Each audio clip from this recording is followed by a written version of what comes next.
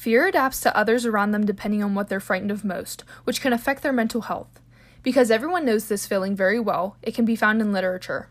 Famous literature pieces like The Crucible and Enemies from Within have a great display of it. Fear found in these pieces are examples of it causing betrayal of those close to us. Fear is also seen a lot in the real world. For example, we hear of many fearful situations on the news every single night. In a source called Racial Profiling at the Airport, it gives us a good illustration of fear causing us to be wary of normal everyday things. It comes in all shapes and forms and has a big effect on literature and the world in general.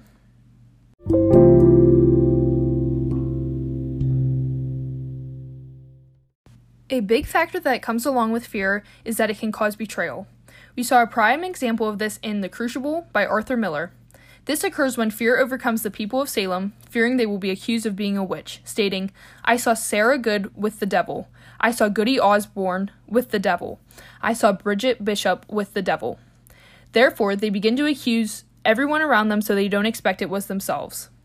In the speech Enemies from Within by Joseph McCarthy, accusations were influenced by fear.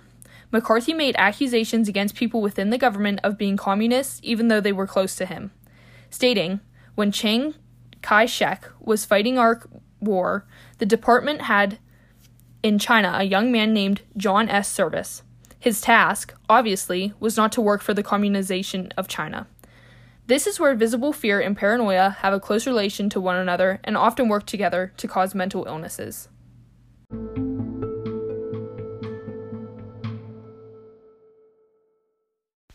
Fear has the power to make us wary of many normal things and people we see in everyday life, and the trauma can have long-lasting effects on our mental health. We see this in The Crucible when Danforth proclaims, "But you must understand, sir, that a person is either with this court or he must be counted against it. There be no road between. This is a sharp time now, a precise time. We live no longer in the dusky afternoon when evil mixed itself with good and befuddled the world." The fear of witchcraft and being accused of witchcraft plagued the entire town and caused even the court to be run irrationally. The worry and illogicality is affecting the mental well-being of everyone. Also, in Racial Profiling at the Boston Airport, it is stated, "In interviews and internal complaints, officers from the Transportation Security Administration's Behavior Detection Program at Logan International Airport in Boston asserted that passengers who fit certain profiles, Hispanics traveling to Miami, for instance, or blacks wearing baseball caps backward, are much more likely to be stopped, searched, and questioned for suspicious behavior. Some previous experiences and events caused by people of color have sparked fear in others. The trauma from this fear can be subconscious and sometimes conscious stereotypes to be made of minorities.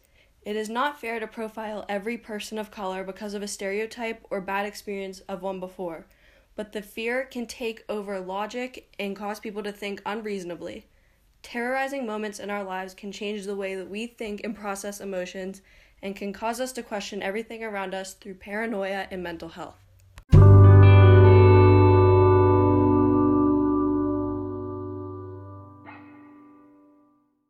Fear has an overwhelming power to change the basis of human nature. We will all be taken over by unease and anxious feelings at any time and from previous experiences that will cause us to behave abnormally in stress and can even harm the people close to us.